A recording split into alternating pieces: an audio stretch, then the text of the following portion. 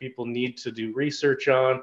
And we have a data platform called Newly that we own. That's our first startup that we built. The genesis of Nucleus is to support the adoption, the future adoption of psychedelic medicine. We need the ability to think through long-term how we're going to push these medicines through clinical trials and then do all the research that comes with that. My next guest on today's podcast is Logan Lenz. Logan is a founder, entrepreneur, serial investor, advisor, and contributor in a variety of platforms. His current company, Nucleus, is focused on mental health and how psychedelic medicines is enabling and helping individuals to get better and improve their emotional and overall well-being.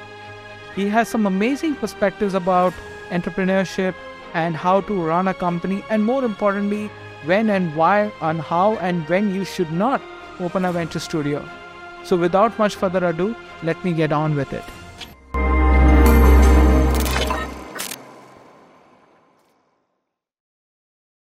Hi, Logan. Welcome to Masters Decoded Season 3. Really glad to have you on the show today. It's wonderful to be here. Thank you for having me. Logan, when my team and we were discussing about you, something which really caught my attention, and I said, I need to talk to Logan. And candidly, I'm doing this podcast as a selfish interest because I want to learn more in the variety of spaces which I have interest in, and something which I have been manifesting for, I would say, 2 to 3 years now is around ayahuasca, which is one of the psychedelic medicines. Sure. I would use the plant-based medicines. And I got introduced through one of the podcasts, which I listened often, is Tim Ferriss' podcast. He talks a lot about ayahuasca in his podcast, gets different guests. And I've been dabbling into it. I've manifested that one day I will be probably trying to get to ayahuasca, or ayahuasca comes to me. But I was fortunate enough in February to experience one of the plant medicines, magic mushrooms, as they call it, in India. And it is scarcity to get magic mushrooms and other plant medicines in India, especially ayahuasca. And that's why I'm here today to learn more about it, because you have a company around it. Can you share a little bit what got you the genesis of Nucleus, and what is Nucleus all about? Yeah. Okay. So I'm glad you started with that, because what I could say we're not about is necessarily like selling any drugs or doing anything illegal of the sort. In fact, the genesis of Nucleus is to support the adoption, the future adoption of psychedelic medicine. And we do that really in 3 ways. We do that with data. We do that by building audience and breaking stigma with content. And we do that by connecting people with each other and forming networks and communities. So what Nucleus is at its core is a venture studio. And if you're not familiar with that term, that's basically like a group of people, me at the core as the CEO, that puts together ideas and then spins up startups really quickly. And then those startups become their own businesses. And we're able to move quickly to see, does that work? Does it not? And that, kind of acceleration and the ability to turn things off and on is what gives us a competitive advantage. It's interesting to do that in the psychedelic space, mostly because it's still so new. It's still unproven to a lot of people. But like I said, we're focusing right now on data, stuff that we know is evidence-backed, that people need to do research on. And we have a data platform called Newly that we own. That's our first startup that we built.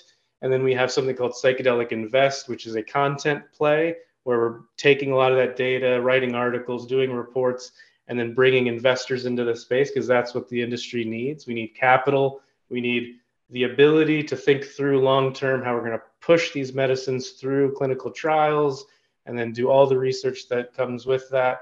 And then our third biggest startup so far is a marketing arm called SciRise. We built a marketing platform.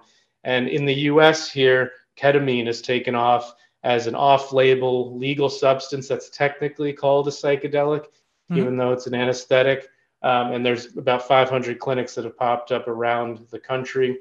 And we support those clinics by bringing patients to them by doing marketing and offering a platform that allows for that growth. So we have a lot going on, but like I said, we're constantly innovating through this venture studio model, and it gives us a lot of joy and pleasure to meet new founders that might be innovating in the space. And we want to be kind of a catalyst for this future industry, because we know it's so promising. And like you, many people are experiencing the benefits, right? And Yes. there's nothing really like that if you think through this being an inevitability, right? This is going to happen, and we want to build the ancillary services and the infrastructure to support it. Yeah, building on what you've, and there are many things which I want to ask you a question. The first one, why a platform, a studio to set this up? You could have dabbled in one company and, build a business. And when I look at your profile on LinkedIn, you've been in the industry for some time. You've been an advisor, you've been a contributor. You contribute a lot on many other different platforms like digital coins and many other Yeah, sure.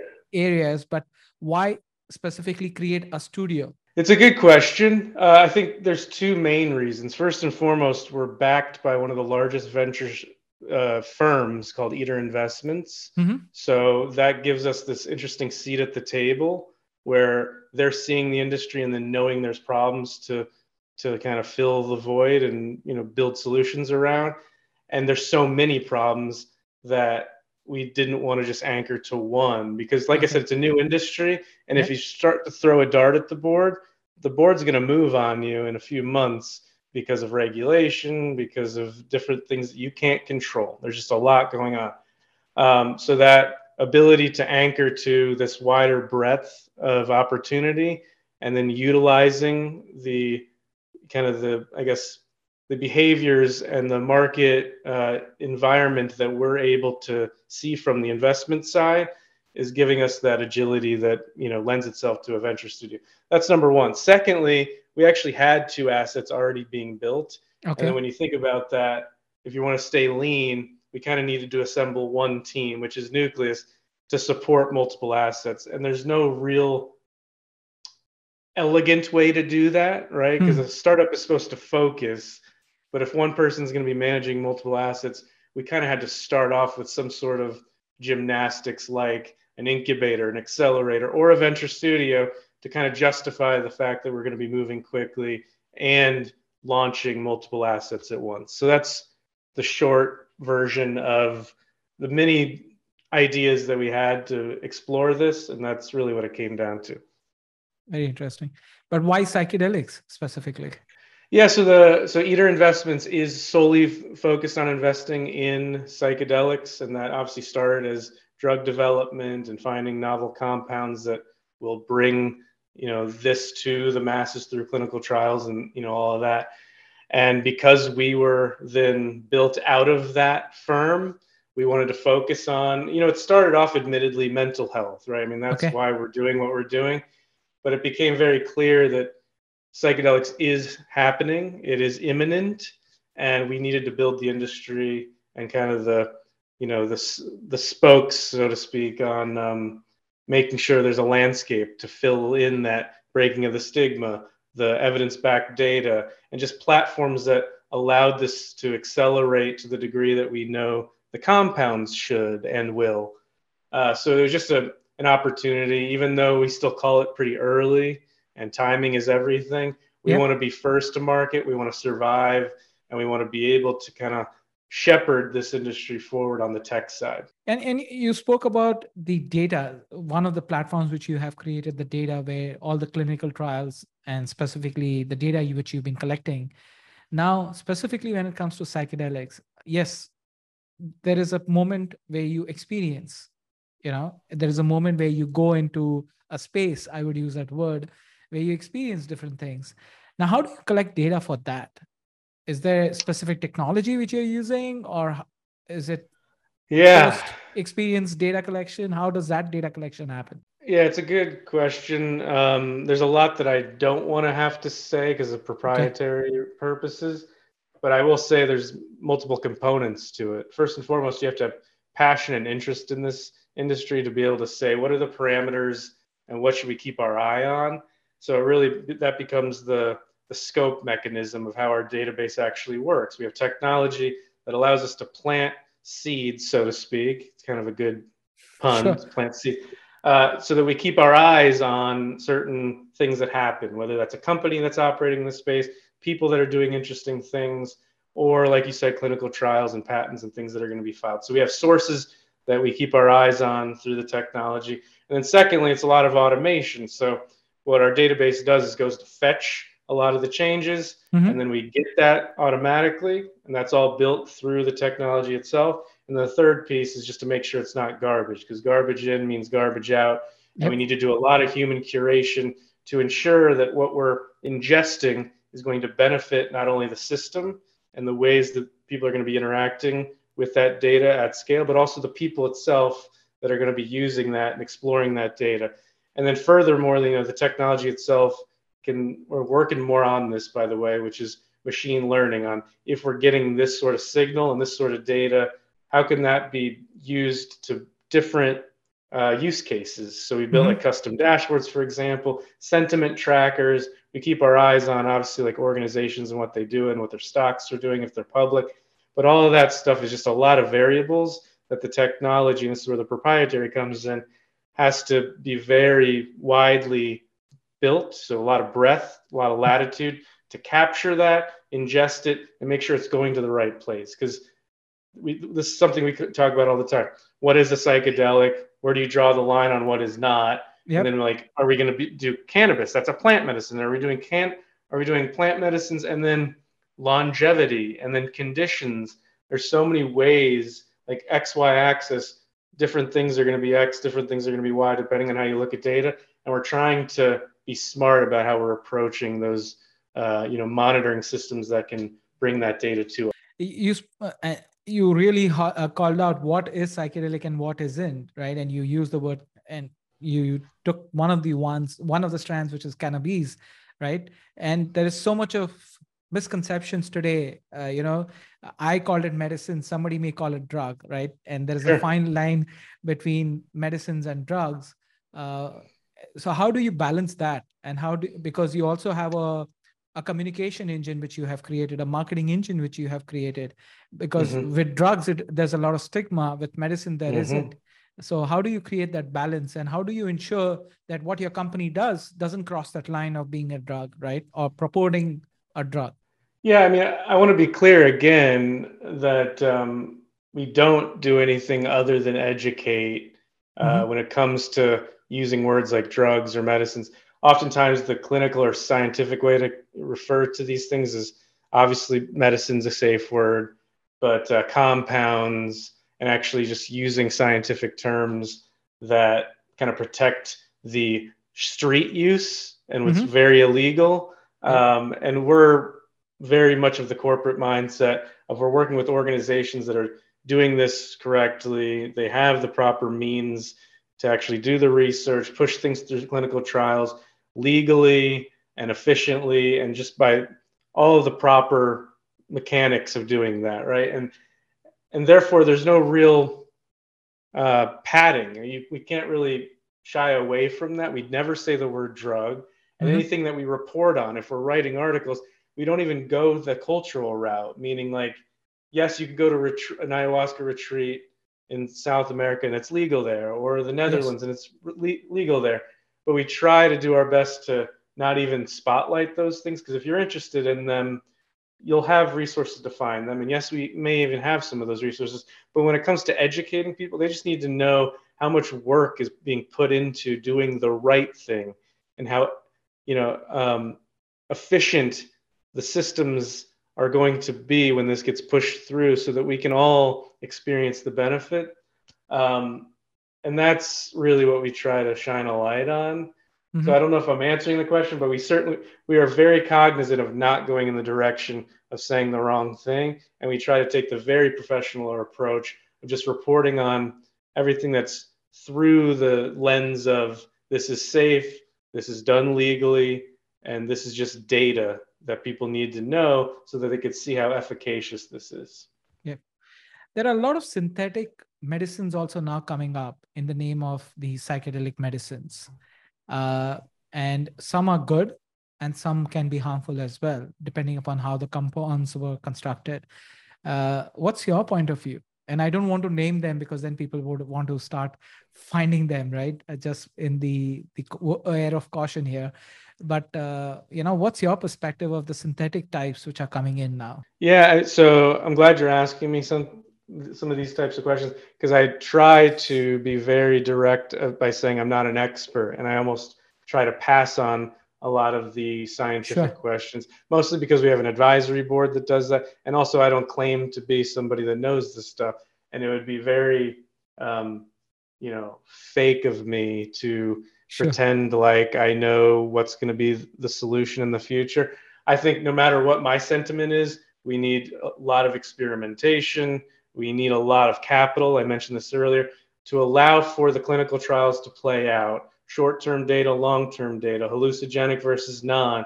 All these other compounds can be put into containers, and this is where the data comes into play. I just want to be the guy that builds the infrastructure, observes the input-output, and is able to then make mathematical decisions and build a landscape to make this more useful for everybody. And therefore, I don't claim to be an expert. So apologies for not answering directly, but we have very smart people on our team that love to get into that stuff. No, and it will be hard for you to not share your point of view as well, right? Being a founder of the company and running these multiple platforms. Like me, who are naive, they may ask you this question.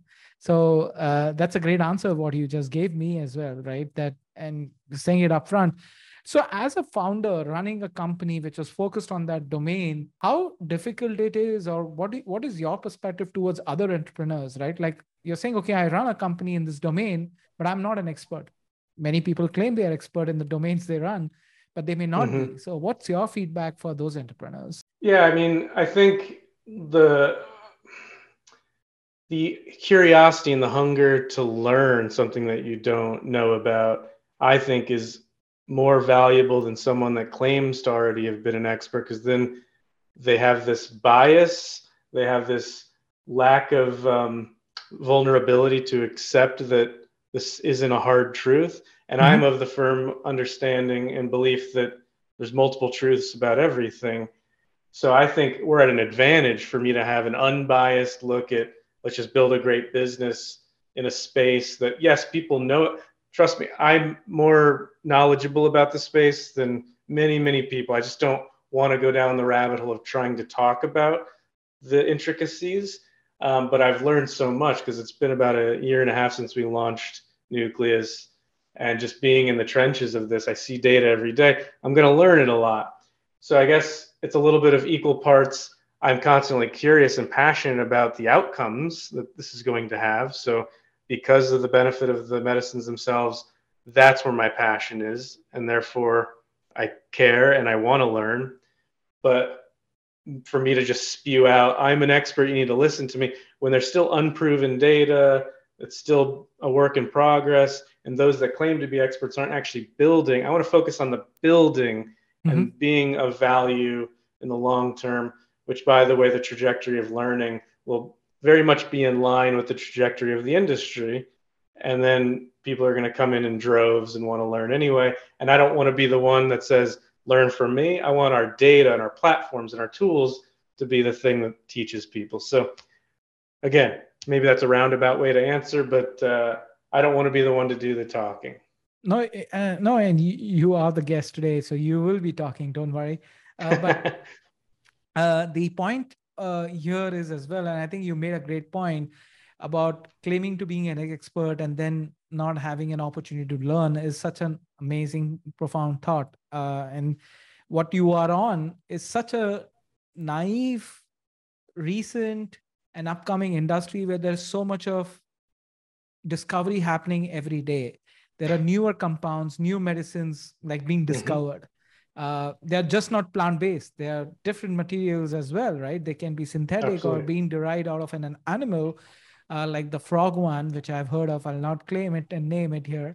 But there are so many not naive, but net new medicines being ventured in, and people are experimenting with them, and they are kind of using that to make it as part of the religious ceremony, which was my second point. Now, when you think about these plant medicines in the traditional way, and whether you look at the Amazonian way or the way it happens in Latin America and other parts, it is very done in a spiritual way, right? It's not done in a recreational way, or it's not done, hey, let's smoke something, right? Or let's ingest something. So when you think about scaling of this, where does spirituality practices and administrating plant medicines really play up, right? When you're thinking about scaling this up. I think it's important. I think we need to honor what's come before us and the history and all the spiritual practices. I think there's a segment of the industry that does a really good job at honoring that and making a place for it and bringing that into the conversation. I even know companies and venture funds that are bringing those into the decision-making process as being a part of the board, and that's an amazing thing to see because you want equal footing and you want to pay homage and respect to where this came from. That said, I think it's the same thing I just said where it's multiple truths. Yeah. I think religious and spirituality has its place, and that's different, and regulation needs to take care of that, meaning there's exceptions and they're able to do what they need to do because that's good for them, it's good for the world, it's good for the medicines. I mean, there's no wrong about continuing to do what's worked for so many years. But what's also true is it's dangerous and people do it illegally and unsupervised, and that's not allowed. And if you try to overlap those things in a Venn diagram, it gets scary. So you just need to be able to regulate and understand how each of these pieces of the pie, gets supervised and managed. And then you have the clinical side, which is really what we're focused mostly on, which is it goes through all the regulatory piping, gets passed as medicines that then are facilitated, supervised, and delivered under a very tight microscope. And that's the future of mental health, is if we could deliver these at scale and there's ubiquity to the access that people have to medicines that we know work and the data is proving that, then that's also a sliver of that pie that we cannot count out, but they're all different. And hopefully that makes sense, is that if this is where it needs to be, this is the industry, this is the medicines themselves, there's so many different uses, but never should unsupervised, irresponsible street use be considered beneficial or have anything to do with what we're doing as a company. Yeah. And unfortunately, that's what is happening with most of the cannabis also, right? Like that's why it's getting so much of stigma. If you go deeper into it, it has so much of benefits, mental and health benefits. But the way it's getting to that extreme point about being consumed in a different way, not in a clinical way or in a health way, but it's being consumed in a very drastic way, which is basically creating a lot of negative emotions, sentiments, and stigma around it. For sure. And it's not just in US, but globally as well, right? So, and I think that needs to be communication around it. And goes back to my second part, which is your marketing team or the marketing division which you have, or the platform which you have on the marketing and sharing the knowledge. Do you get a lot of consumer and bodies coming back to you, hey, this is wrong, you're promoting something wrong? Do you get a lot of pushback on those areas, or your company does? You know what? I've never been asked that. And I think now that I think about it, the answer is no. We get a lot of interesting inquiries, like, where can I grow this? And a lot of legal questions. And we want to be a source of knowledge where we could point to the data, right? But I don't think we ever get you need to stop this, these are bad for people. What we have to report on and see when the data hits our database are all the horror stories, people dying from overdoses. And this is where I say it's dangerous when done irresponsibly, unsupervised, and without a facilitator, because this is the importance of what we're building, containers of education so that people can get licensed to be therapists and facilitators. And we're seeing this in Oregon right now in the United States with psilocybin, and it's really laborious. It has to go through regulatory phases, and then even to just educate, then you have to make sure you have enough facilitators that are licensed. Then you have to make sure the facilities are well-oiled machines that have the right infrastructure, tools, technologies. And so the negative side, I think the news does enough of that. We don't get the everyday consumer coming, at least to our properties, saying this is terrible for the world. Because I think the industry is so positive about the other, the segments, right? If we Mm-hmm. avoid the dangerous segment and we don't Yep. touch that because that is just something that exists, then there's just so much positivity and opportunity because they're looking at it in the way that we're looking at it, right? Yep. No, and when I look at your profile, you know, this piece or this area never showed up, right? In your, at least that's what your LinkedIn says. Yeah, Yeah. So how did you land up that this idea came up? Okay, yeah. let's start this. I think I was lucky that I get to do this to help as many people as possible. And when you build, so I'm a serial entrepreneur, been doing marketing and technology for about 20 years. Mm-hmm. So my short, kind of synopsis is I've built some startups and I've sold them and I've advised and invested and I still have built. So I'm a programmer too. So I've built many startups and technologies that have sort of paved a way to Okay. health tech. And I guess the most exemplary versions of that would be I built a Medicare technology Mm-hmm. and an HR platform that kind of took on a life of its own that included like insurance benefits and cultural stuff for employee management. And then cultural stuff kept popping up as that grew. And it always went back to, well, how do you take care of people? Mm-hmm. Because as a leader of a company, you take care of people, not the employees. And this all sort of paved the way for my interest in myself and as a coach and a guide and advisor. Just new people that were interested in the psychedelic space. Again, I didn't have to be a user of the substances. I Mm-hmm. just wanted to help people. And my ability to market and build technology positioned me perfectly with this fund that was investing in psychedelics. And the opportunity was very serendipitous that they needed somebody that to drive a data platform and an informational site.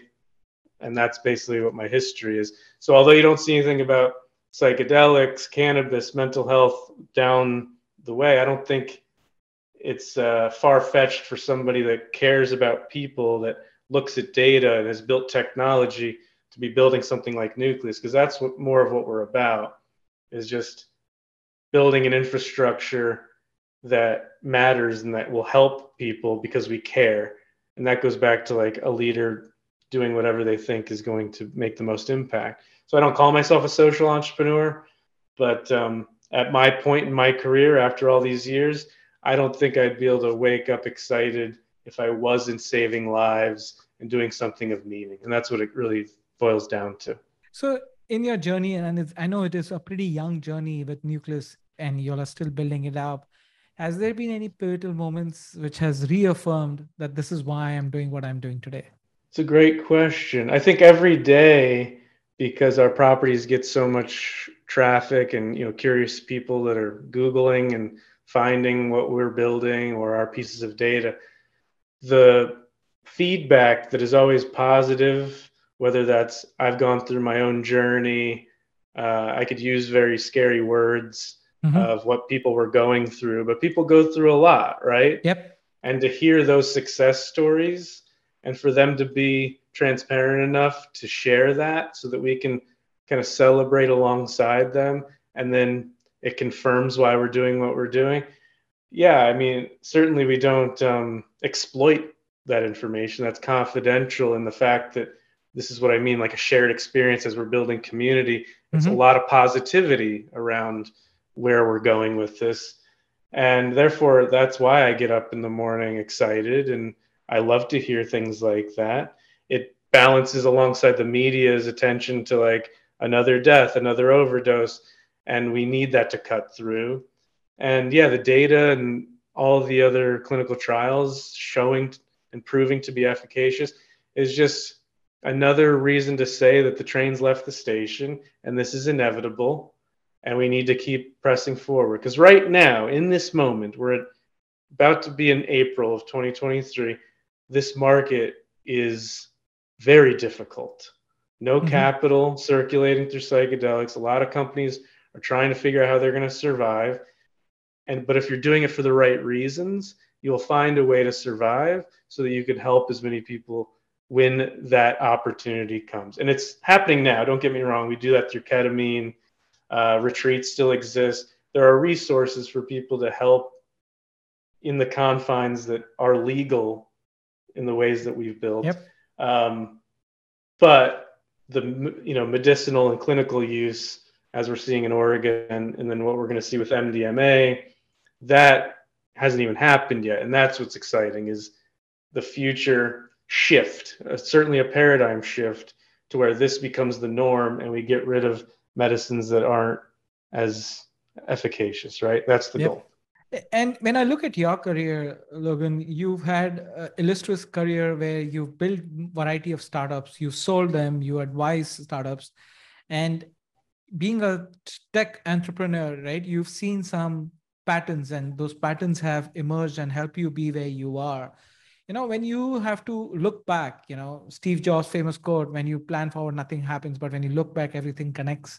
Where you are today, and I'm sure there are many more things to come in the future as part of your platform, which you have created right now. What is that one or two things which kind of connect back and saying, that's how I started. And, today when I look back, it's helped me got where I am today. Yeah. Yeah, I mean, I say this to new hires, and it's actually one of my questions to make sure we're building the right team, no matter what company it is that I'm building, is that it kind of comes in three layers, and they're characteristics of people. And I think when I look back at success, it's the same characteristics that I've held on to that now I look for because I have proven that it's worked in the past. And that's patience. Right now, what I just said about timing and that the industry is in danger, people don't have patience to sit through this. They want to go build an AI tool that's going to make them short-term money because they don't want to wait 2 years for clinical trials to pass through. Yep. And I get that. But patience is so important because there's micro patience and then there's macro. What I'm talking about is macro. That's a whole other side of, you're really tapping into your ability to, be still and know what that inevitability looks like. But micro patience is not even getting through the day because you can't start something without seeing a finish line and being able to put things down to say, I'll work on it the next day or the next week or the next one. That's where proper planning comes. And I think patience, so that you're not stressed over those things, is what's going to allow companies to build long-term success. So that's one. Second, curiosity. I already mentioned that I'm learning so much because I care to help people. And by means of helping people, I need to know about the industry and know what to build. And there's just like insatiability. And my team knows this because we have a book club. I go through about 150 books a month. Wow. Some of it's, obviously cheating where I kind of scan, but I'm just constantly trying to pick at topics so that then I can share that knowledge and figure out how we can utilize different ways to look at life. And that's differing opinions that I try to read, different sides of the political aisles that I'm trying to get arguments about. And it's just really important to just be a whole sponge, not taking in biases and trying to constantly be looking for information. So curiosity is huge. And then third, very underlooked and underappreciated, is resourcefulness. I mean, to be able to say, I need to get this done, but then not know the steps or to build the sort of stepping stone in sequence to be able to get to the finish line. It's all there. We all have the capability because of technology, because of the internet, especially because of AI now. Don't get me started with that. But the ability to wake up and say, I have the tools to do the things. Yeah. I just need to think about it and be resourceful, not say this is too hard or I don't understand. Because I don't understand answer just means you don't know how to search for answers. That's how I interpret that. And I think when I look back at my journey, there were so many walls I could have hit where I said, this is too hard. I'd never built a company before. I started my first company in college. I could have easily said, wow, I don't even know what corporate insurance is or how to keep books or what do I do filing a tax return? How does this work? But you push through because you're resourceful. You want to learn it to get better. And I just think too many people give up too soon. So those things I think have led me on my journey. And like I said, I look for those in people. And to connect them all, it's just been about knowing what I'm good at and then wanting to embody that goodness as I learn more so that I can hire people that embody core values that could take us to the next level. And that's probably my claim to fame is building a good culture with people that align on values and vision so that we can do good things. Even the most boring of businesses, and boring businesses can be really exciting. Yes. When you put the right mechanisms in place, like charitable funds and processes to build community. And like I said, we have a book club, like things like that to build rapport. And I mean, I could go on for days about like cultural stuff, but that's what gets me excited too. And I think it all connects, whether it was a 500-person company or a small like micro agency that I flipped, and whatever the situation was, I had fun doing it. And I made sure that there were good people that cared working with me. And that's really what it comes down to. What was the first company you started in your college? It's called Endagon. It's just a marketing agency. We were content based. This was the early 2000s. And we started in the entertainment industry. Before I knew it, that industry, like music specifically, Napster took over. But the internet started happening. So we got really good at MySpace, and we started working with a lot of artists and record labels. And then we were so good at that we got big corporations saying, why can't you do that for everybody? Disney, Coca-Cola. And then the rest was history.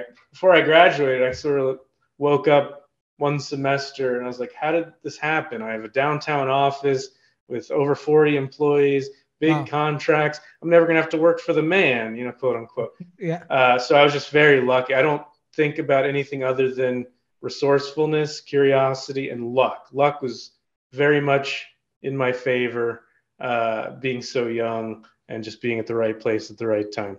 Yeah. There's a famous book, I'm sure you've read through 150 books. There's a book called Unfair Advantage. I don't know if you've read that. And it's all about how do you identify your luck when you don't have one, or you think you don't have one. And that's the premise. And that's my summary of that book. If people are interested, they should definitely go ahead and read that book. But, as you look at your career evolving in the last 2 decades and the place which you are at, and you spoke about building culture, one of the key aspects your company is also focusing on is mental health. And it's a big topic. And I don't see your company focusing on psychedelic medicines. It's more about well-being of humans and more Good. Thank you. Yes, that's the intention. Yes.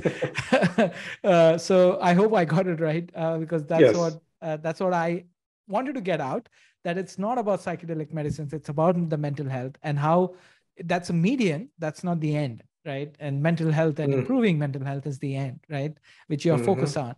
Now, how do you measure success?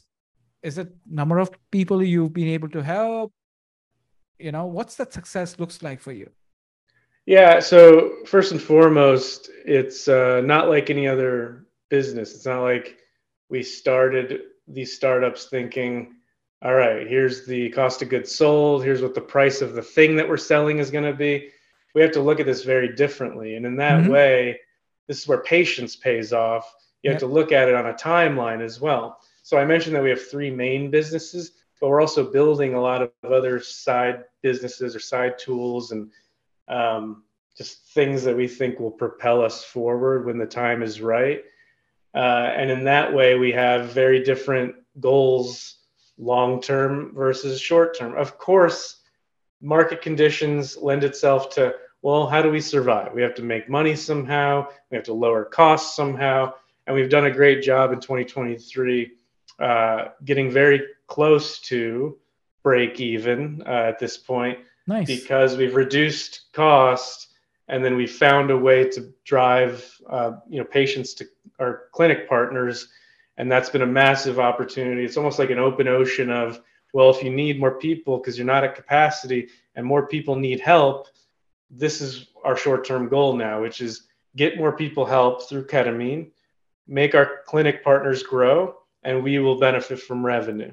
And that break-even goal has become sort of our Q1 focus. We're about to end Q1. So now when I look at long-term, my vision, my goal was always to help as many people as possible. We had early vision documents that said, save 1 million lives, as ambitious as that is. That's more of like the Simon Sinek, insatiable just cause, right? You're never going to reach that, but you need something to shoot for. Yes. And that's really what it's about. We could save lives. We could help people, improve lives, whatever verb you want to put in there, that's what it's about long term, because it's insatiable and we'll always be able to wake up every day wanting to do that. But because we're running a business, it's really about meeting our short term goals right now. And we're doing a great job on the marketing side specifically. You spoke about your own teams, and when you're hiring, the focus on patients and the macro environments and the macro trends and all of that. You can imbibe that, but when you work with an investor community, I hope you know where I'm getting at. The patience levels are less, right? Yeah. They need their returns, right? They have a horizon of 3, 5, 7, depending upon what they're investing and how long they're investing. How do you balance that with your external stakeholders, especially the investor community, to demonstrate that same culture inside to external aspect? Yeah, I think there's a prerequisite to investing in psychedelics where you sort of know that it's going to take time, and therefore those that invested responsibly give you that grace. You do have some of the short-term, very, rigid or direct investors that obviously push us toward break even. We're kind of balancing between the two, knowing that this is a very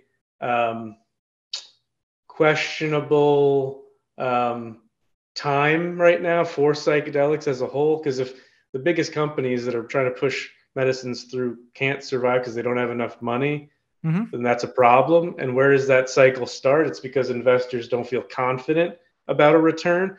So we're starting to see that play out. But there's this whole segment of the ketamine market that's operating, generating revenue.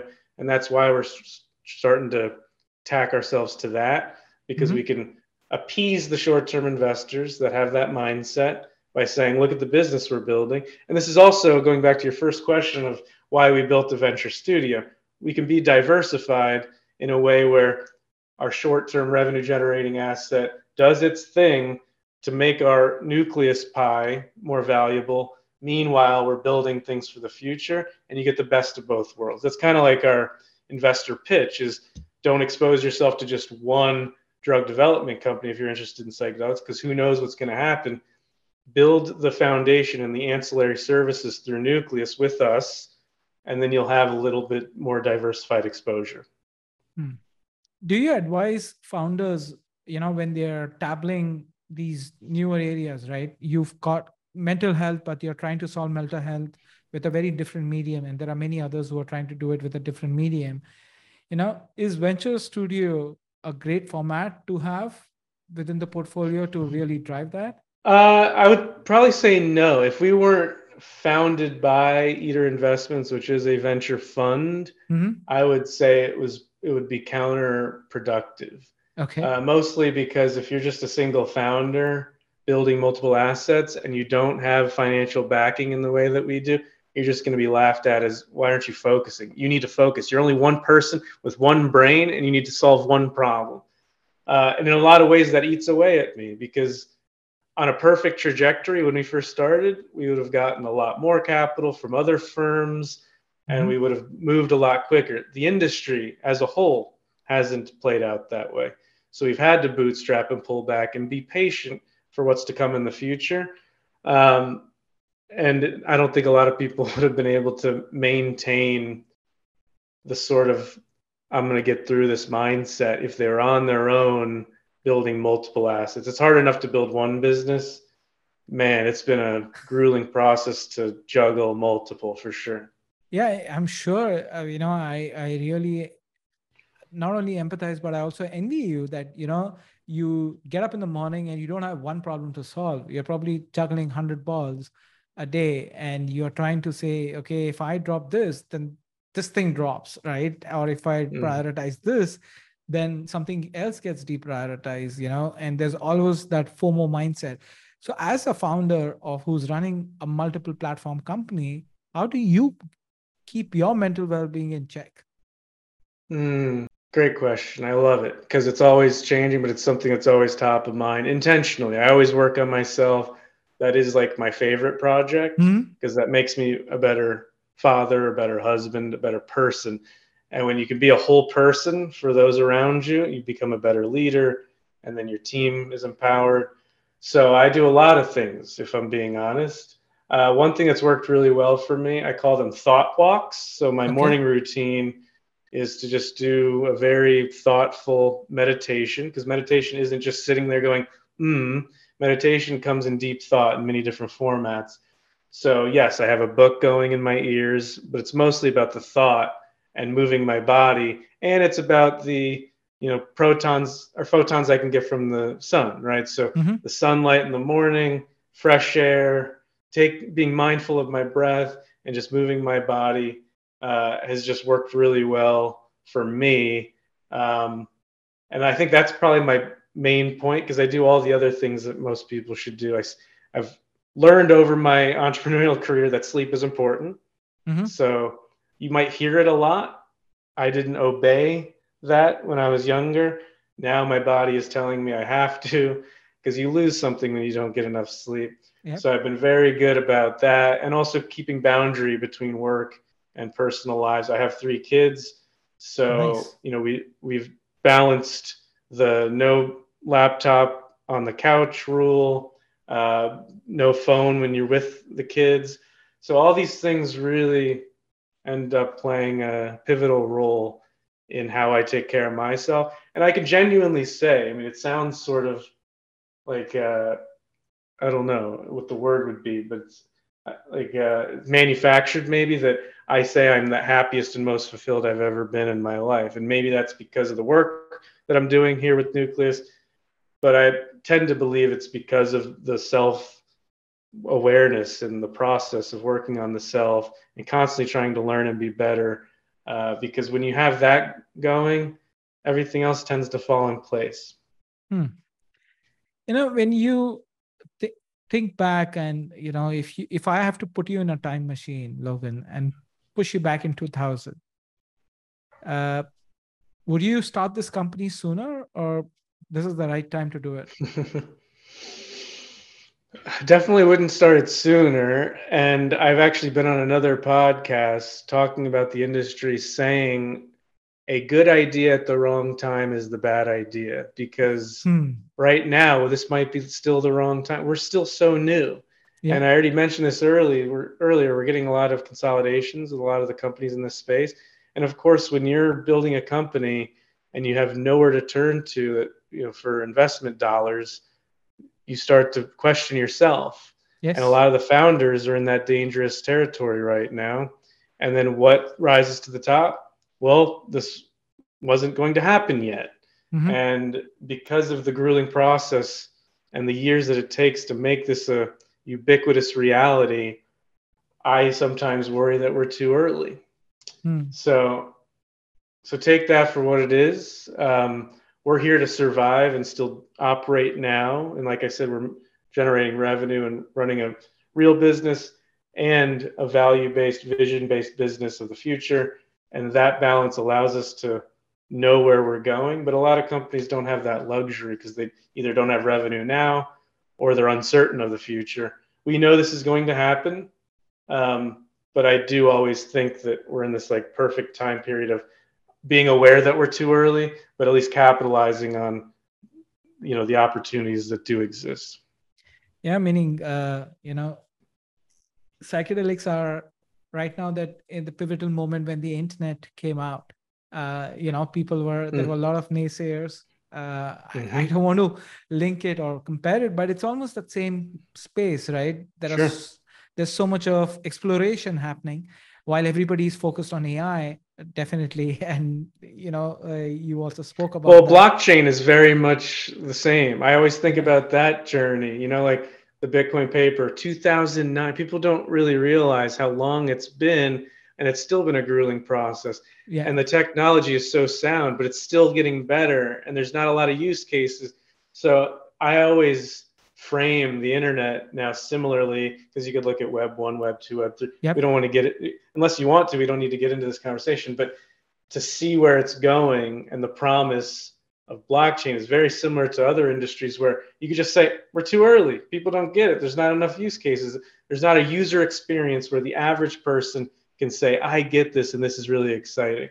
And yeah, they're all similar in that way, right? No, and want to get into that space because there's something which is linked to the previous conversation, which we just had, is the mental health. It's also the mental space. While you're running Nucleus, you are also an advisor, contributor in multiple platforms, and one of them is a digital coin space. So how do you create mental space in multiple areas, right? You're dabbling into blockchain, you're a contributor in many different platforms in that space. So how do you create mental space for you to think, strategize, contribute, lead, drive, all of that?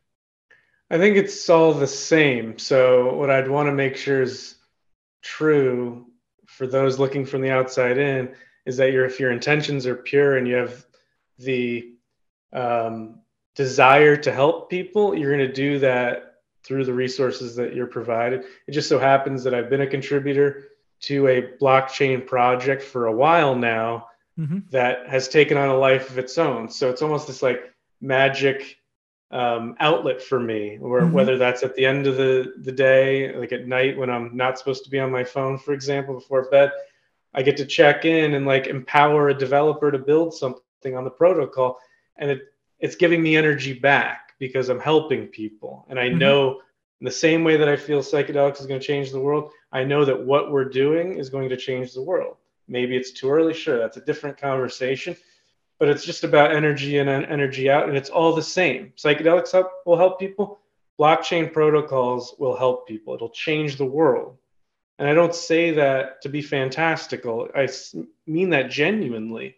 Decentralization and psychedelics, well, they're also overlapped, and they're the same thing. We're just talking about different means to make life better. And therefore, I mean, we've even right now, this isn't a secret, have protocols on the shelf through Nucleus because we think the future is a more efficient healthcare system, more efficient ways to store data. We even initially had the vision to have a on-chain mental health record. We still have projects that work on that. But talk about too early. When you mash two industries that are too early together, it just doesn't make sense to people. Like, why are you even doing this? So they're all related, and I get energy from it because it's important, if that makes sense. Especially in the psychedelic space, combining it with the blockchain principles and blockchain technologies, because you want to build that system of truth and not rely on one chain. Because like we were discussing earlier, there's so much of fake or mislabeled products or synthetics coming out, which may look like the original, but they are not. They're actually synthesized, right? You need blockchain to really confirm the authenticity and the origin of that particular product or the compound, so that it helps the user have confidence in it, right? Like you spoke, there have been so many deaths of overdose or not proper dose. It's not overdose, but not a proper dose, I would call it, right? So how do you ensure that authenticity and giving confidence that what I'm consuming is right and it's come from the respectable source and right source? You would need blockchain in that. And definitely those are the two right emergence or convergence of the two industries coming together. Yeah. I mean, there's been a lot of overlap in the excitement of these industries, in that people have come up with NFT collections to benefit people getting treatment through psychedelic medicines. I think fundraising is an interesting opportunity when you look at ways that you can issue NFTs and build community. I mean, obviously, I'm biased on this too, but as you said, decentralization is the future, and a decentralized world that allows people to get the mental health treatments they need on their terms and they own their data. That's part of our vision. Yep. Logan, I know I've taken a lot of your time. This has been an amazing conversation. I've really enjoyed it. I've learned a lot more than enjoy. It doesn't feel like we've been able to spend so much time, but I would love to go on. Hopefully, when I meet you in person in Miami, we'll definitely chit chat over a coffee. Well, sounds great. Yeah. But no, it's been wonderful to have you on the show.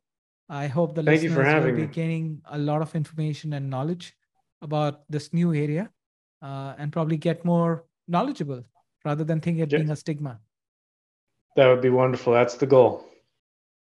All right. You have a good day, and thank you for being here. Thank you so much. It was a pleasure being here. Thank you for the conversation and interesting questions and thoughts. Appreciate Appreciate it very much.